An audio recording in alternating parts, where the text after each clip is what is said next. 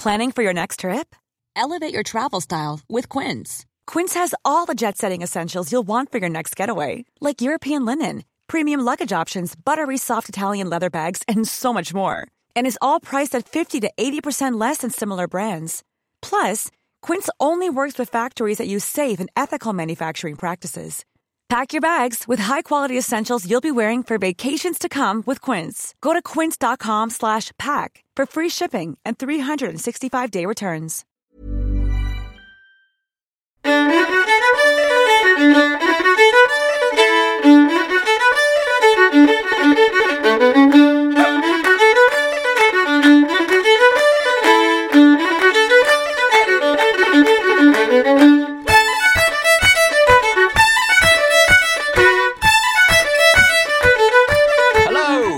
Welcome to Outcasts with me, invasive cane toad Tim Downey, and lovable koala David Perry.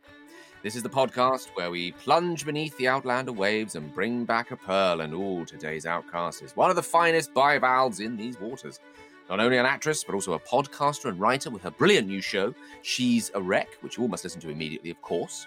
She's been in the show since 2017, playing Marsali Fraser. Yeah, she is, of course, the ever-brilliant Lauren Lyle. Lauren, welcome to our windy shores. Hello, thank you so much. Tim, you got the name wrong again. Marsali, not Marsali. Okay.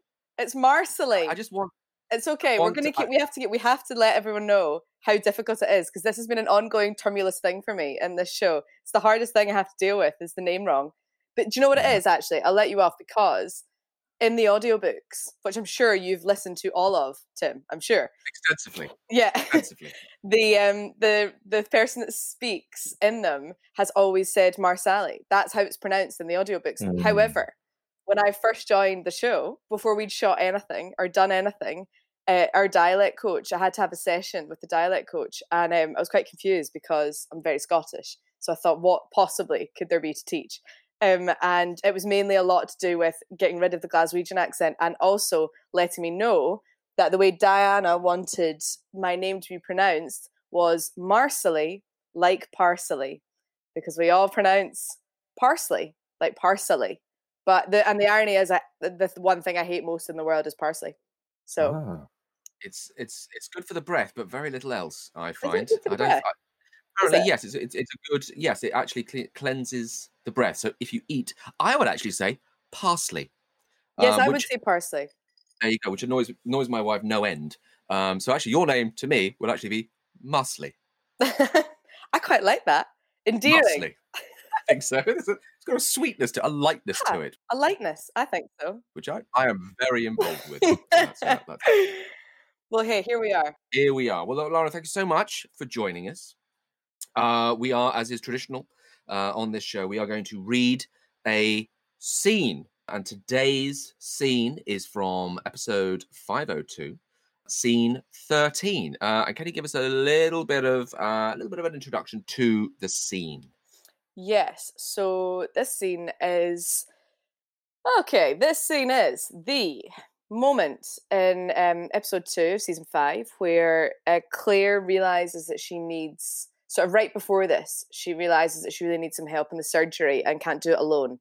And she needs a wingman. She needs her Robin to her Batman, and is scouring the ridge for who might be right, and has noticed that Marsali is very good with things like butchering and really good at knowing the anatomy of an animal and how to do that sort of thing correctly, not squeamish, and has sort of, I guess, the balls and the ability to learn within the form of a medical apprentice. And I'm sure Brianna was a thought there to be one, but Brianna's quite squeamish and thinks, and so there's sort of the idea that she's not quite the right fit. So right before this, there's been a funeral with a 6-foot deep box, and Claire whisks Marsali away to ask her to become a medical apprentice through the form of showing her the autopsy actually of the person that we've just supposedly buried. To Marsali's surprise. Good. We are now ready for the scene, I feel. Now, who's going to be playing what? Let's have a little look and see who's who. So it's Claire and Marsali. I've been told I do quite an exquisite Claire. Beautiful. behind the trailers. We've done that before. Me and John Bell and Caitlin Orion like to do a sort of reading sometimes of sides that we're not in. Ooh. And quite regularly I'm a Claire that just says a lot of, oh, Jamie. Just a lot of that. Oh, So as that's a taster for you, I think. I like it. Who's going to be Marsley, though? I think it has to be. Who's going for the accent? Oh, Jesus. Tim, I'm throwing this one to you. You're my Sally. Sorry, I'm just being, I just wanted to say it in a way that you'd understand me. Go on then. You see where I gave that? I gave that a pause just in case David was going to go, oh, okay, I'll do it. Because his Scottish, I don't know if you're aware, is sublime. Can you do a bit, David? I don't think I've ever heard it. David, please, it's a treat for the ears. Please.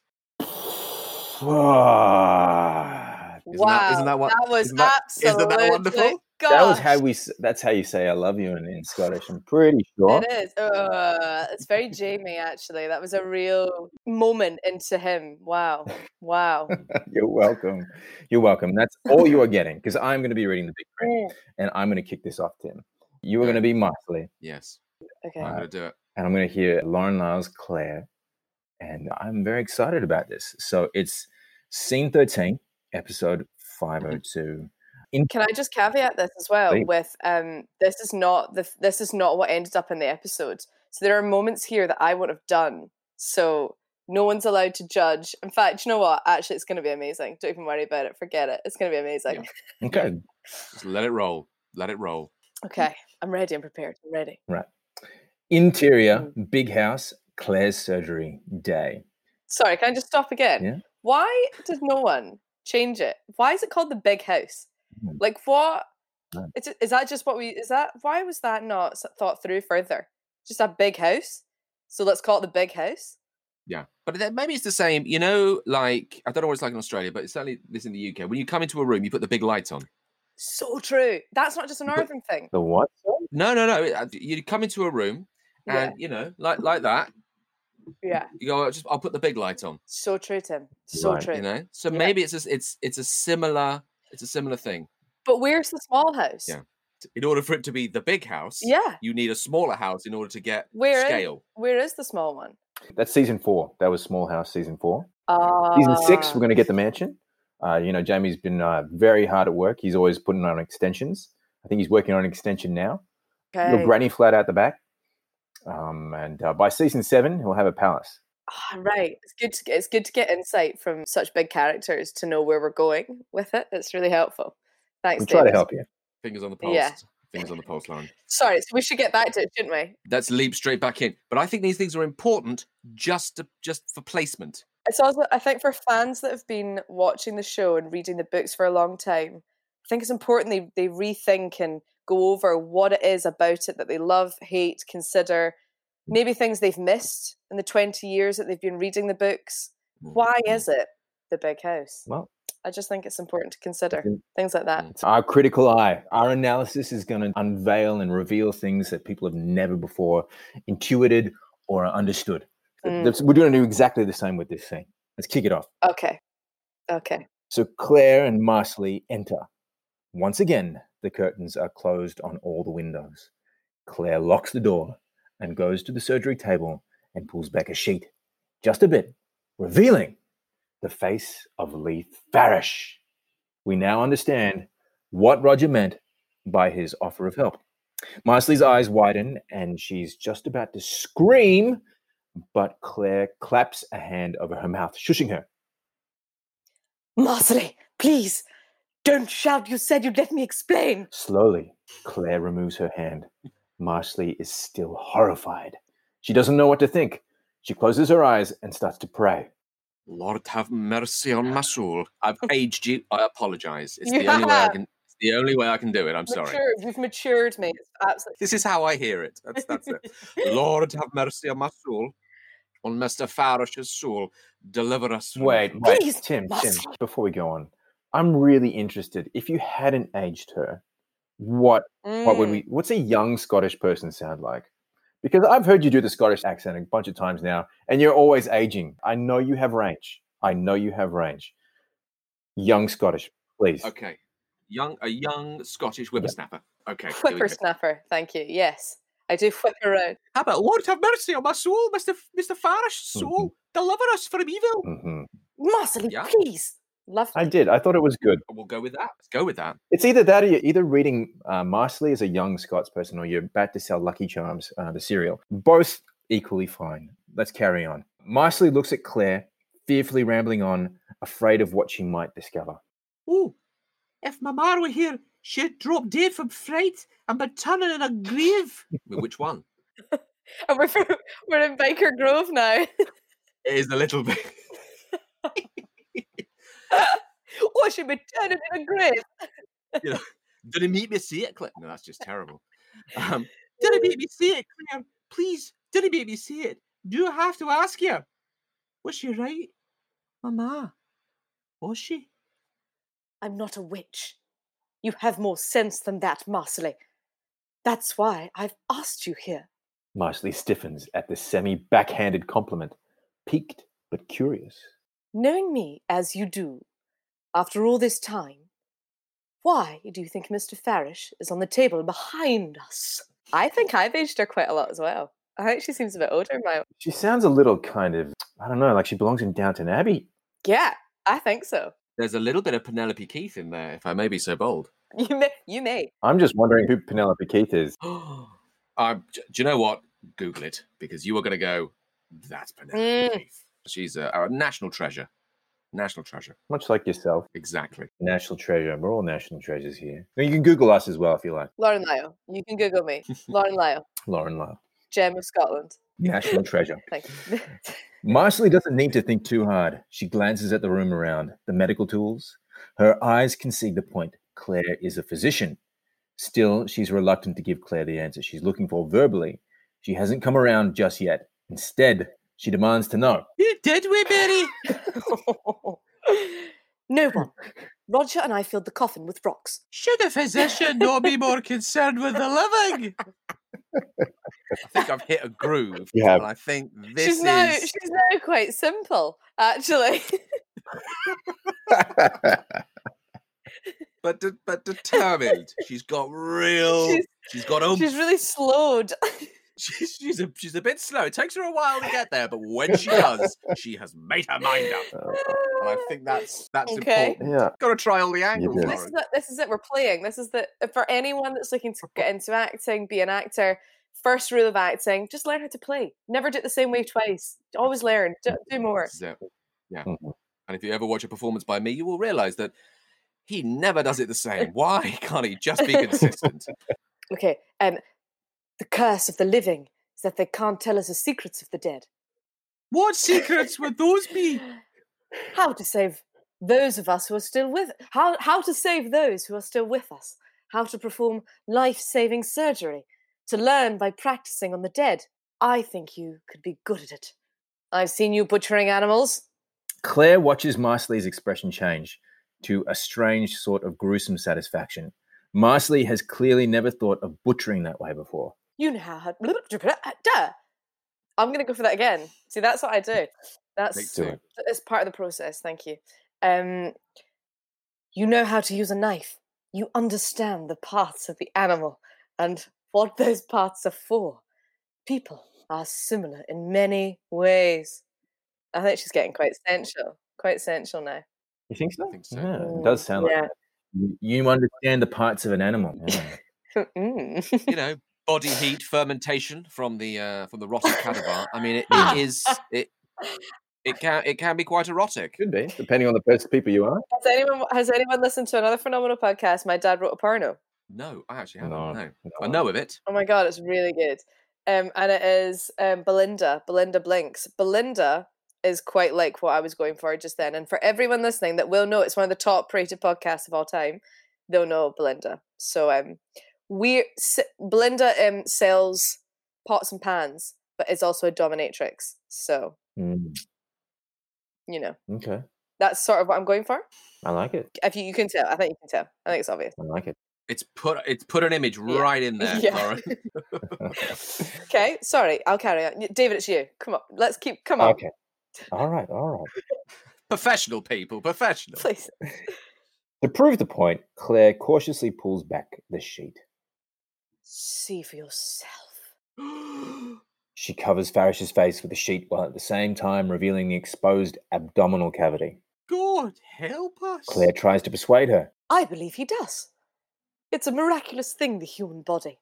And I want you to use this body to... I want to use this body to teach you so that we can protect God's miracle. Wow, that really has taken a weird sensual turn there. It has, I think. Yes. Yeah. I think Yes. the right kind of sensual turn, I think is what you're saying. Very much. I'm not Very going to argue with that. It's No. working. I'm curious to see where this goes. Mhm. Micely flushes at the compliment. Flushes. See. Yeah, see? Yeah. Good choices. Mhm. Good Right. choices. But is still hesitant. You, oh God, you are helpful and caring. And you... No, go with it. Lean into it. Commit, Lauren. I like this. Okay, sorry, yeah. You are helpful and caring. And you have the right instincts. But you've... Oh, I could ne'er defile a body. Oh, wow. I didn't defile him masterly. I did what's called an autopsy to find out why he died. Wow. Defile means something quite different in my mind now. Quite new. Quite new. Oh, and in spite of herself, Micely is curious. Oh my goodness, where is this going? Oh, you're going to find out what killed a man by cutting him open. Jesus Christ. Claire nods. Micely takes that in, intrigued. There's all kinds of innuendo going on here. What is happening? So much. This is a new scene. Yeah.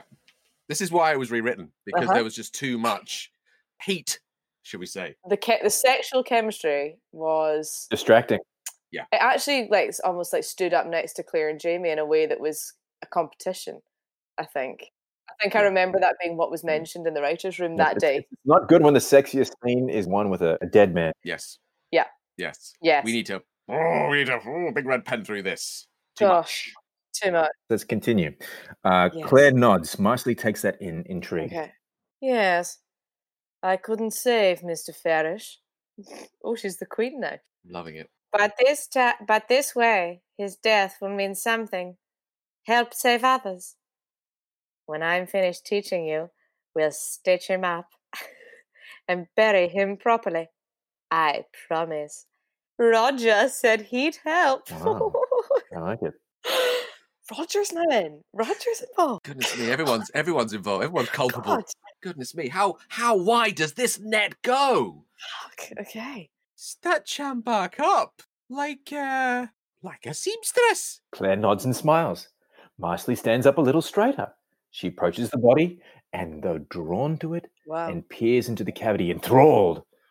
Off Claire smiling. She's found her new apprentice. That sounds like a mwahaha. I know. Apprentice in what? I don't know. The way that we were reading that, Wow. there's all kind of tonalities Wow. going on there. Not quite sure what we hit. It was a very mixed genre. You know what? We're professionals. We're really good. We're just, like you mentioned earlier, range. Right. It's just We just need a director. you just can't help it. You can't help but show off the range when you're as good as we are. You need someone to rein you in. You need a director to tell you how to play the scene sometimes. Because if we just get too creative, we get too good with everything. Yeah. I think we had landed at something pretty brilliant there. Don't you agree, Tim? Without a shadow of a doubt, I think that has lifted it to new heights. Mhm. And now that scene will never be looked at quite the same way No. ever again. Had a touch of Carry On Screaming, which is a good thing for me, as it is one of my favourite of the Carry On franchise. So that was particularly good. There's a character in that played by a wonderful actress called Fenella Fielding. She plays this kind of wonderful sort of central vampire, and it was touches of that. I felt in that case a little bit like the Kenneth Williams character of that. That kind of comes in and does, but I loved it. I've always wanted to play someone with that. I've always wanted to play someone with that accent, that the Queen, where she every Christmas, everyone, thank you, Merry Christmas, everyone. I would love to do it, but I just not had the opportunity until now. That was it. That was the moment. For anyone listening that wants to give me a job, This is it. We'll snip that out. That'll be on the show reel. Thank So you. there we go. Yeah. For all of us, I think, particularly Tim as well. I think you have a future selling breakfast cereal. Mm-hmm. You have a future. I think you do have a future as an actor, Tim. I think you do. There's something just tells me. Just a little something. You could do it. Yeah, you could do it, I think. Thank you. Yes. I'll be telling. My mother will be very pleased, as she still doesn't believe it after 20 plus years. You gotta admire the confidence that your mother has in you. Yeah. Are you still doing it? Your mother says. Yes, I am. When are you going to go for plan B? Absolutely. Please go into accountancy. Just something with a future, something like that. Anything. Well, another wonderful question is anything your grandmother could watch, because you don't really do anything that she could. Well, I'm sorry that there's just nothing that she would. My gran likes to tell me if she'll watch something, she'll quite often say, "You could have had it. Why you? I really thought you could have done with a bigger part more often than not." Mhm. And you think that's thanks, Gran. Yeah. That is Like we something had I the can choice. consider. Like we went in and said, "I know you want me for the bigger part, but I would actually prefer this smaller, more niche role where I'm paid less, I'm on screen less." That's the That's what I'm one. really looking for. I'm really looking for challenges in that way. If that can be something we could talk about, Yeah. that would be right. Yeah, I want to really concertina my options. I know. How do you respond to that? I've gone, yeah, Gran, no, yeah, no, well, I thought so too. That's some regular things. I thought so also, and she's like, yeah. That's. Did you enjoy it though? Yeah, no, I did. Yeah. Oh, okay, good. That's fine then. Thanks for that. It's not really something I can show people, is it? No. Like, for instance, one of my first scenes in Outlander is sort of the biggest scene is where we're in the theatre, and we sort of come in, and I'm with Jamie, and we're kind of having a chat, and I'm saying I'm laying a trap for those regulators out on the road, and he goes, "Oh dear, that's terrible," and tries to kind of talk to whoever, Murta or something, so that it doesn't get caught. Now, I said to my parents and my grandmother, "Oh, you should watch this. This is nice." I didn't know how that was going to get cut together, and it's cut together with quite a graphic sex scene. So there are very, very uncomfortable moments of me saying, "Now we'll be out on the road, and we'll get them, and they'll be in my clutches, and then we'll execute them." Cut to sort of a bottom, and there's nothing more awkward than just sitting there going, "Oh God, okay, just look at the floor." Look at the wall. No. When's it over? Quick glance. That's a bit graphic. Okay. And then you sort of go, "Oh, and now we're back in the theatre." Go, "Oh, we're back in the theatre."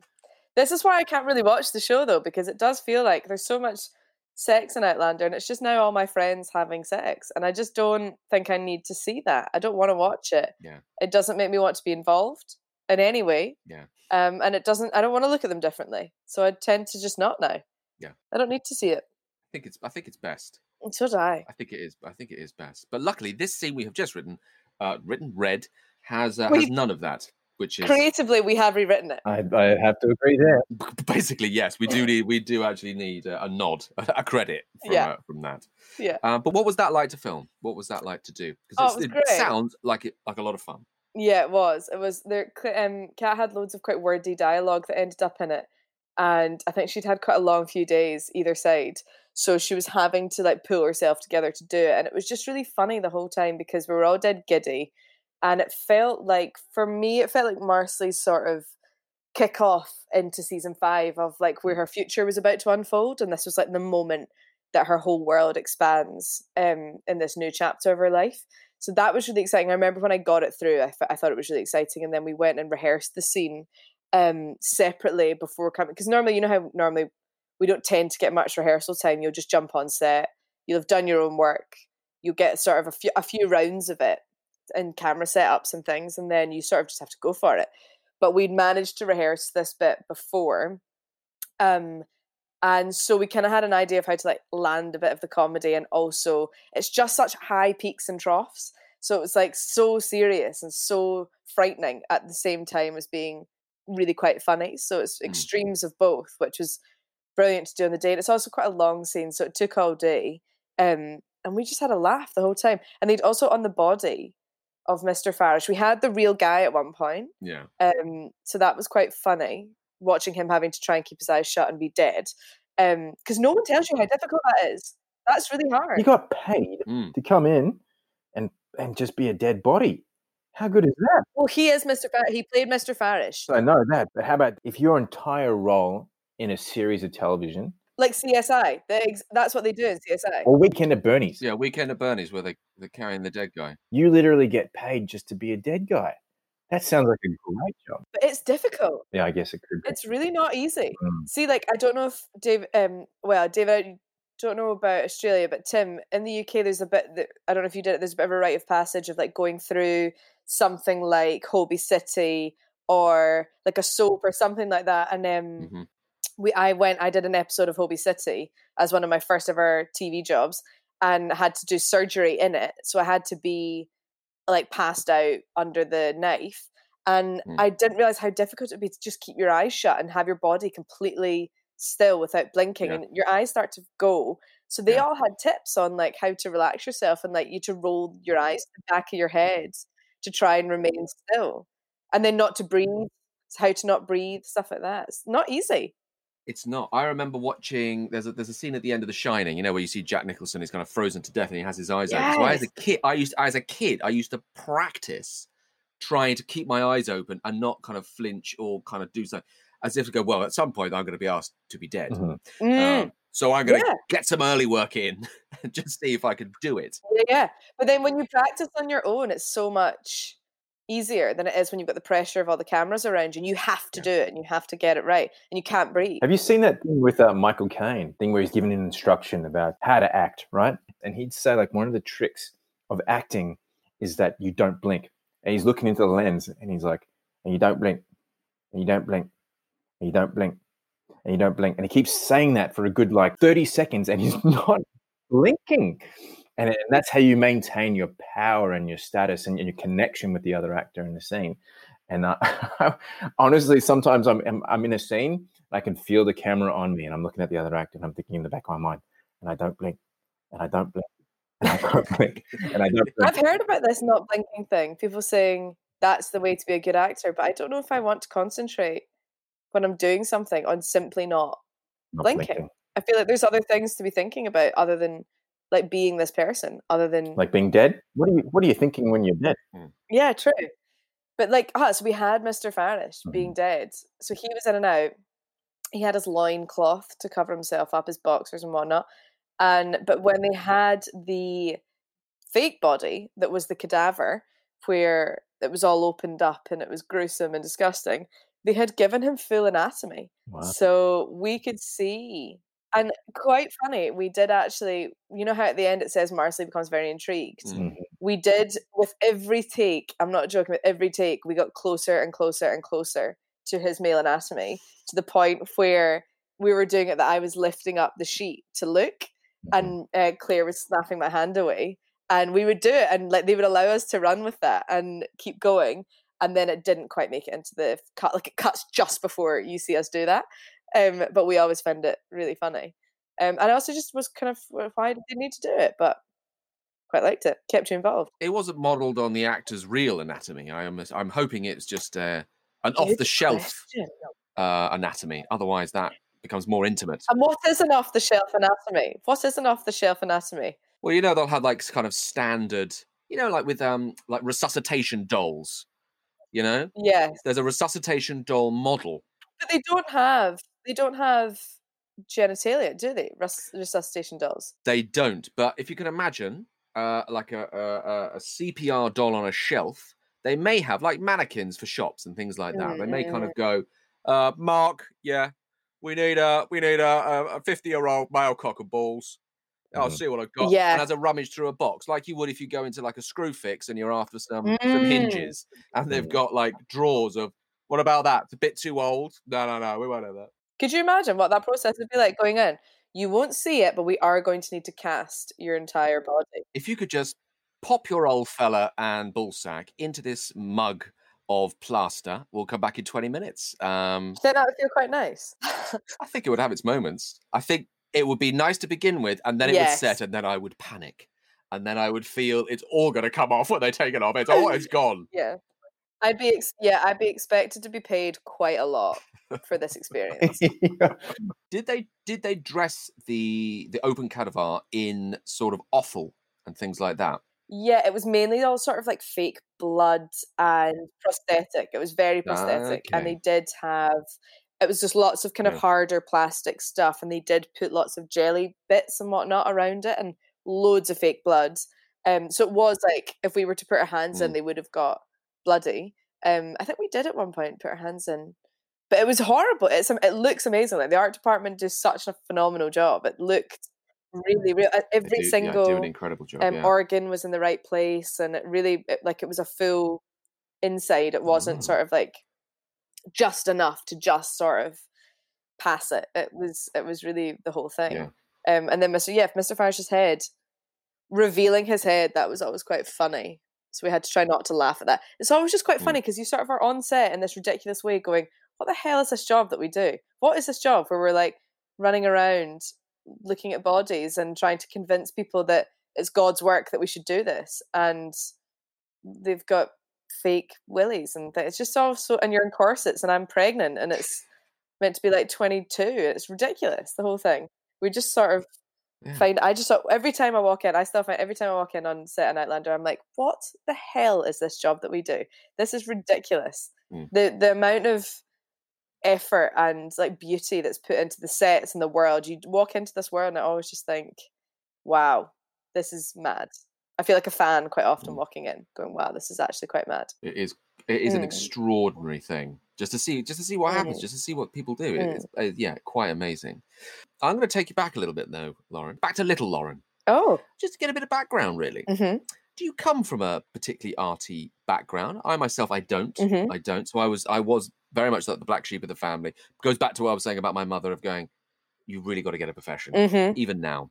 So it was a world away from what they want. Are your family particularly arty? Are they interested in the arts? They are in no way, shape or form arty. No, I'm from a very normie background of...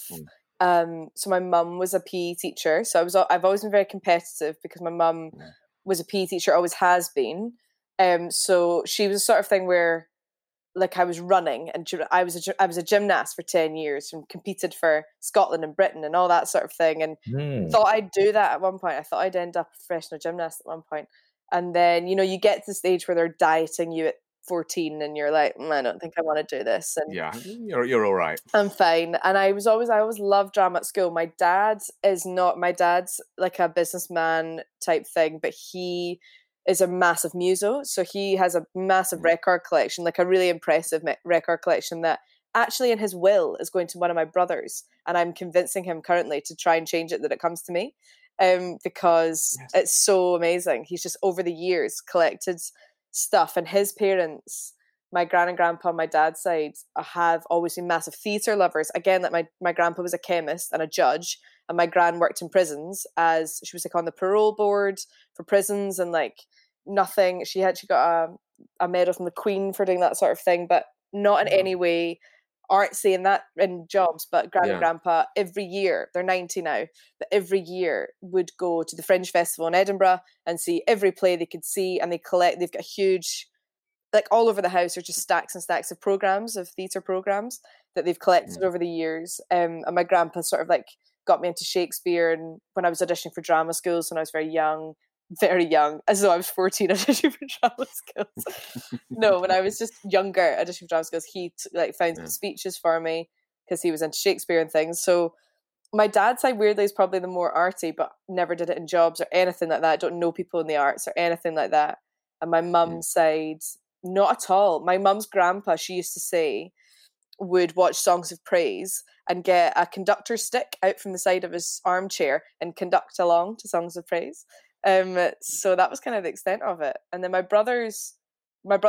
brothers is very into films, so knows loads about it, but doesn't do it. My other brother is very into music. Both of them are. Everyone's really into arts, but none of them, like when I started doing it, it was like, oh my God, what else are you going to do? Why does your brother get the record collection? I actually don't know. We have never discussed it. He's the middle child, so maybe he's been given some sort of sweet ride. Compensation. Yeah, because my oldest brother, we have a thing where the oldest brother is the firstborn, so we've always joked about that. I am the miracle child, but self-dubbed miracle child as the only girl, youngest, and there's quite a few years apart between us, so I was not a mistake. I was wanted, thank you.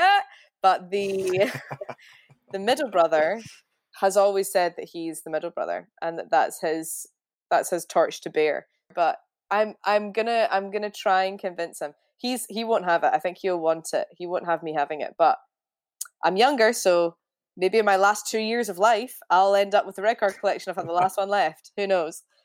But we're all very. You're gonna hold it above his tomb. Yes, yes, I win. I know, but we do I remember every Sunday morning, reggae was like, my dad absolutely loves reggae, and every Sunday morning I'd be woken up hungover as like a 16-year-old, drinking at 16, but like having been out and like learning how to be a teenager, and my dad would be playing reggae at like the full blast, waking me up. So it's always just, there's always music playing in the house. It's actually quite annoying sometimes because it's non-stop, but better than not. It's better than not. Absolutely. So what was your first kind of forays into the acting world? You did the National Youth Theatre, is that right? Yeah.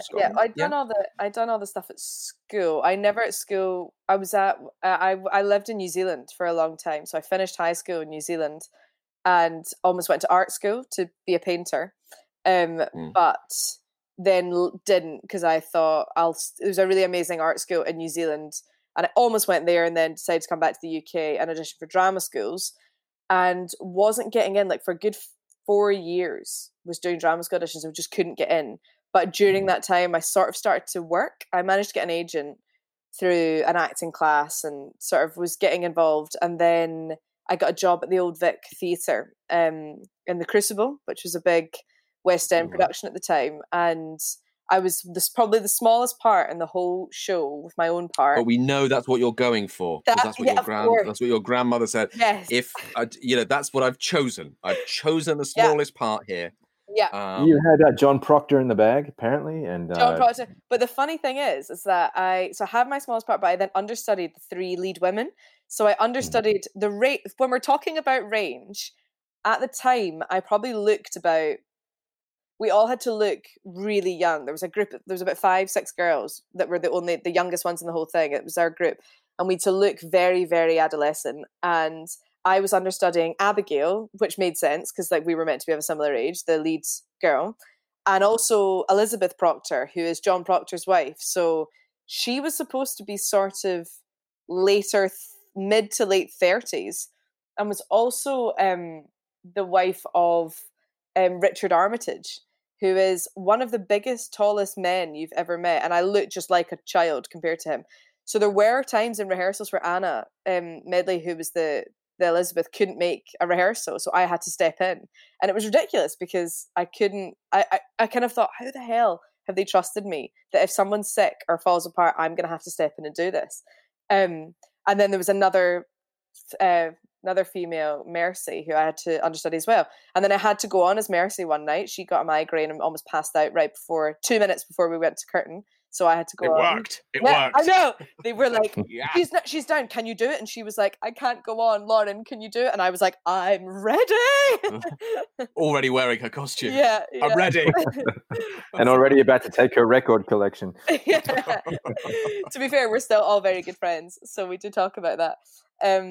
But yeah, I did that. And then I sort of, after finishing the Crucible, it was so successful and it was so intense that the casting director sort of said to me, I don't think, I got into drama school that year as well. And she said, I don't think actually you need to go, in terms of, I think you've started working, you should carry on. That's what you're going to drama school to sort of eventually do.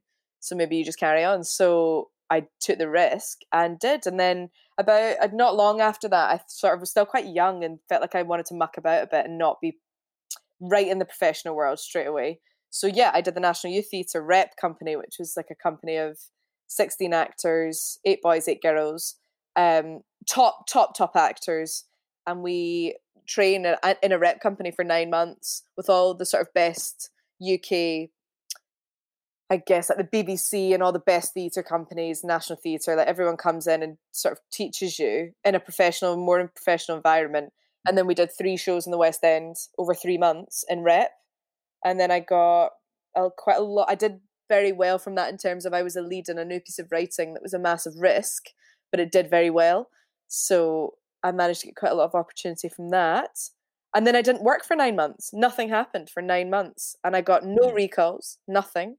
And then within the space of 2 or 3 weeks, I got Outlander for 3 seasons and a big Jimmy McGovern, Sean Bean BBC drama for BBC One at the same time. So, and then since then, I was working 6 jobs right before that in those 9 months.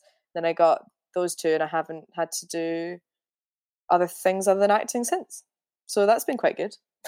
That is very good. Yeah. That's quite an education to have gone through West End shows as your like learning, as your playground, to kind of go, okay, well, I don't want to kind of leap into this just in case you're on the West End stage.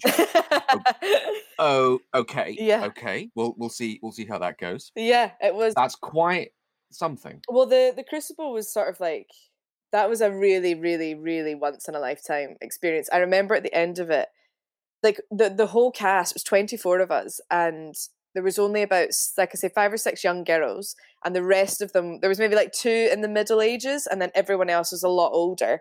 And I'm talking like, I don't know if you know William Gaunt, who's sort of E. McKellen, and Maggie, what's her face? What's her face? Maggie Smith. Maggie Smith? Yeah, that big one, Maggie Smith. National treasures there. Like E. McKellen, Maggie Smith, that had toured the RSC with them. Bill Gaunt had done this. Jack Silver, all these like incredible actors who, not Jack Silver, what am I talking about? Jack, this is terrible. I've forgotten everyone's last name. Jack Lemmon. Yeah, okay. Jack Nicholson. Loads of like huge theatre freaks that have been doing it for 40 to 60 years, and you were just in it with them, and it was like a full education, and like you were just like a sponge soaking in everything they were doing. And it was Yale Farber who was the director, who was quite renowned and very experimental, and like we would spend times, rehearsals consisted of like the height of the summer, and we'd be up against the wall, like pushing the wall for hours at a time to try and get into the state of like the 1600s of how horrible it would be to work on the land, and like how suppressed women would be. And it was just like the most intense experience. And at the end of it all, I remember us all standing, we used to do a circle because it was in the round. We used to do a circle at the beginning of every show, just to sort of warm up, get your head in it, and like good luck to everyone, like have a good show. And at the end of it, on the last one, we went around everyone, and I just remember people like Bill Gaunt, who at the time would have been in his 80s, who's still alive, I think, would have been in his 80s and had a stick and all of this. He went, I've been doing this for however many years, and these ones don't come around very much. For you young girls, like, this really was a once in a lifetime thing, and they're not all as good as this. This has really been special. And I'm telling you that won't all be like this. And all of us were in tears, like, what do you mean it won't all be like this? Like, what? Is it all going to be... What a way to dampen a mood, hey? What happens next? I know. And it really, like, he was right. Like, I know we all still talk about it, and it really bonded us in a way that I feel very lucky that was the playground. But it was intense. It was very intense. But I think I think that would have put me off. If nothing else, that could have put me off, and it didn't. So I think I was a bit stuck. Yeah. Well, it's been very lucky because you've kind of moved from one great theatre, almost a theatre family, to a TV family. Yeah, in essence. Because I mean, I know everyone talks about being a family atmosphere, and everyone's all very nice to each other, but it is true. There is a real camaraderie with Outlander, which almost makes it almost feel like a cottage industry rather than a kind of sprawling What's a cottage industry. A cottage industry is, when you've got like big companies that make a lot of something. Okay, yeah. So like Everest Windows make a lot of double glazing. Right.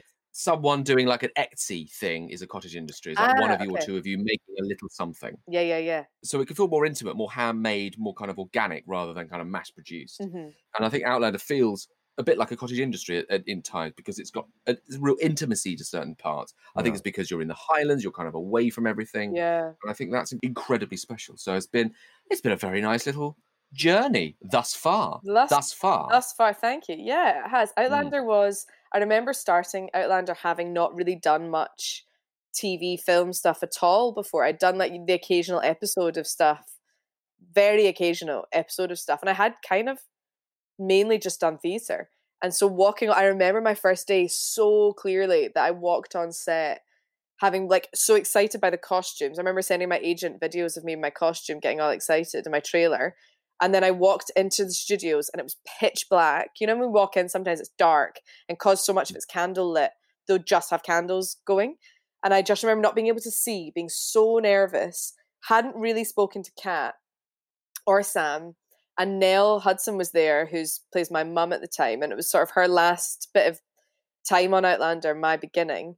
And so I just stuck by her side the whole time. And we had to do the first scene where we walked in and it was Jamie and Claire looking they're about to have sex. And Nell and Leary walks in with her 2 children. And Claire realises that Jamie's been bringing up and thinks that Jamie's had kids with Leary, soon to realise that he's just been sort of helping her bring up her other kids.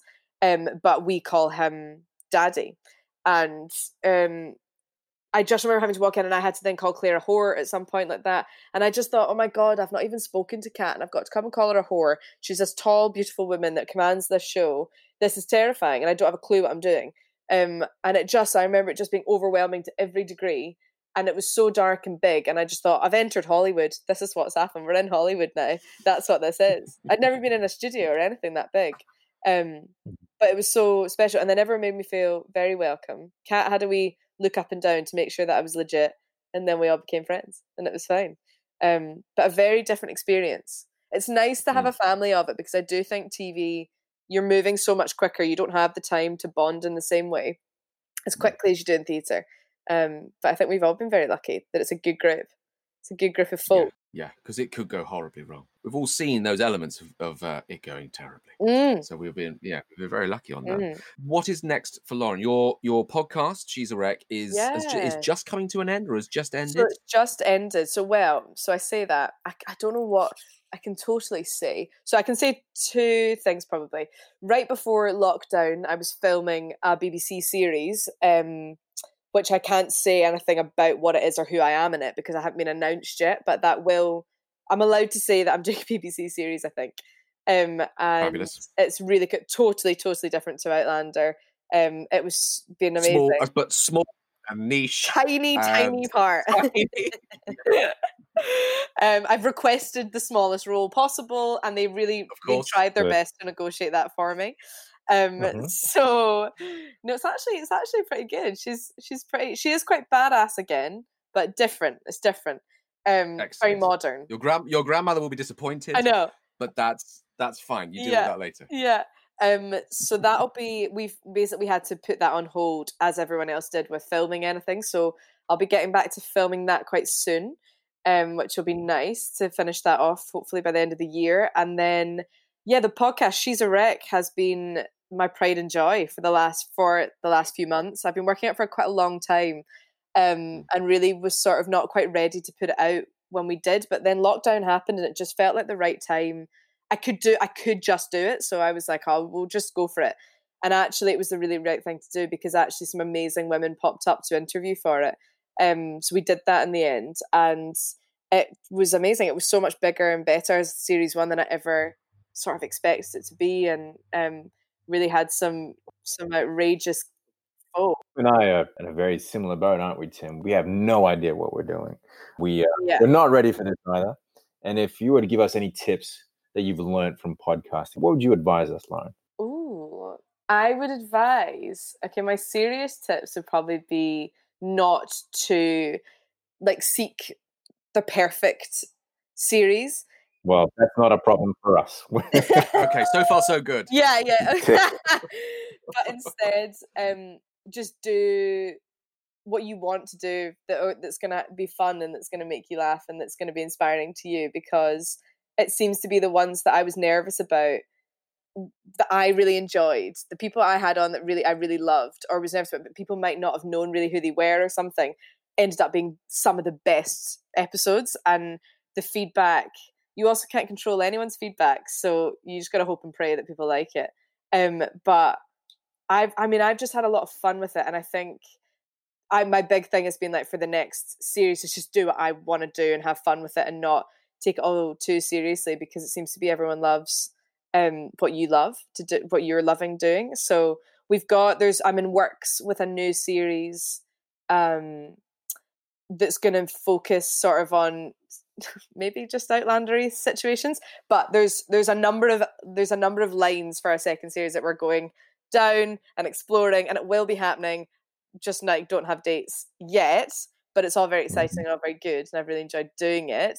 Maybe we'll get some boys involved. I'm quite up for that, and some boys that have got female influences and who they will be, because I think that's important as well, that we hear from the guys about their women that have influenced them in their life. So yeah, it's been amazing. Everyone should go and listen to it. Everyone, if you've not listened to She's a Wreck yet, please go and listen. I think you'll like it. Katrina Balfour's episode 1, so listen to that and then carry on from there. Filled with a lot of love. Yeah. We do love you, Lauren. I love you, Tim. Big love fest here. Oh, love We've you loved guys. having you on the show. So thank you, Lauren, so much from the bottom of our hearts for joining us again. And I think, Tim, now's a good time to reveal the big, deep, dark secret about this episode. Would you like to have the honor of revealing the secret about this episode, Tim? I think this episode, until this moment, has been our Mary Celeste, if you will. We have tried countless times. We recorded this episode, all was going well until we discovered we didn't record any of it, as I didn't press record. So then began a long road of mistakes. And you know what? It was a good episode as well. It was a real cracker. I mean, I think we organised the next time we organised the episode. It actually turned out to be 3:00 in the morning in Australia, and obviously that didn't work, so that couldn't happen. And then even today, people are trying not to let this happen. Even today, Lauren, yourself, you found out that in fact your internet was being borrowed by a neighbour. Stolen by a neighbour. Stolen. It wasn't borrowed. Someone stole it. Well, through a series of things that sought to waylay us many times, we have now recorded this podcast for perpetuity. The one that we had before will exist only in our imaginations. But now this will exist in everyone's imaginations. You will never know, you wonderful people listening will never know. We'll never know. We had a great conversation. We did. I kind of remember it now. Do you know what, though? I actually think the reading that we did today was better. I think it was far more nuanced. I think so. I think so. Basically, what we've done that thing as actors, is we have self-edited, found the bits we like, and then presented it just intuitively. Just gone, that is good. This is a little story about Helen Hunt. Apparently, the way that she got her Oscar for As Good as It Gets, let's bring it back to Jack Nicholson. She apparently was feeling very nervous in the role the entire time, and James L. Brooks maybe was the director. I'm not quite sure. He was the writer, at least. They would roll action, and she would do the scene, and it never really quite work. They would cut, and then they would just go for another take. The director would say something like, "We're just going to do one just for safety." And it turns out that all of her coverage were the ones just for safety.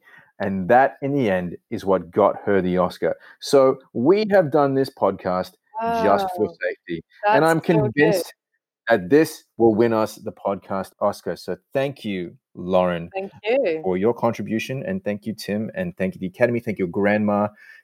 Tim's mum. Tim's mum. Yeah. Thank you again, Lauren, for joining us. Thank you guys for having me. It's been fun. Thank you.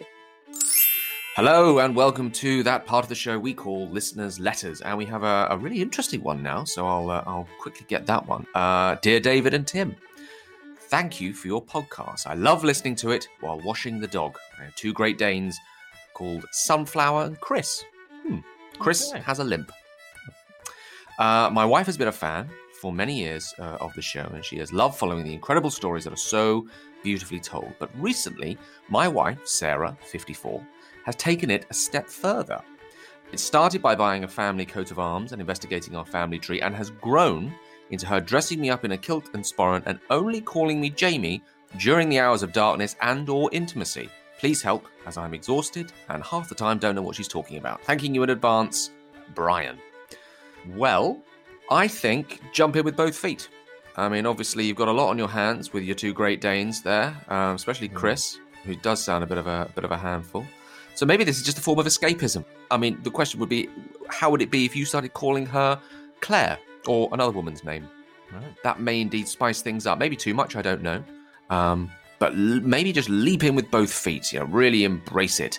Ride around on a horse, talking broad Scottish accents at all times, maybe, or maybe just during the hours of darkness. Really push the boat out, maybe. How about that? And maybe go for a lovely sort of weekend break somewhere where you can role play. I hear there's some wonderful groups that can do lots of role playing and cosplay. Maybe that's the thing. Maybe that's the thing for you. I agree with you, Tim. I think just get everyone involved. Get the dogs involved. Call them Governor Trine and Lord John Grey. We could all have a bit of fun there with what you could be called. You could be Jamie. She could be Claire. You could be a whole big menage a many. Why not? We don't want to get too involved in your personal lives, but then again, if we're the dogs, who's to say? No judgment here. We're not relationship experts, but that's what I would do. That's what I would do, Brian. Sound advice. Go for it. Please let us know how it goes. And I hope Chris feels better. Don't know what's wrong with him, but sounds painful. So best of luck to the whole family there. Thank you, Brian. Thank you for listening to Outcasts. Please remember to rate, subscribe, and leave a review, as it all helps. Follow us on our Instagram page at outcast.podcast for all the latest updates. Or you can send us an email at outcastspodcastshow@gmail.com. Every week, we shall select a question from one of our listeners to answer on the show. The theme music is composed by Kieran Ledwidge. All views and opinions expressed on the show are our own and have no affiliation with the series of books written by Diana Gabaldon or the Sony Stars television show Outlander. No animals were harmed in the making of this podcast. Although I did have a ham sandwich earlier, so... See you next time. See you next time.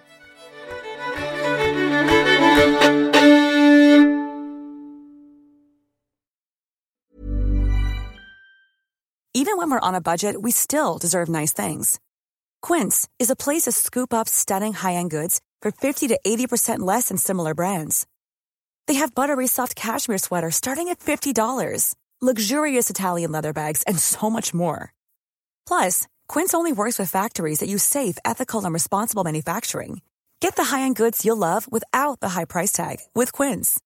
Go to quince.com/style for free shipping and 365-day returns.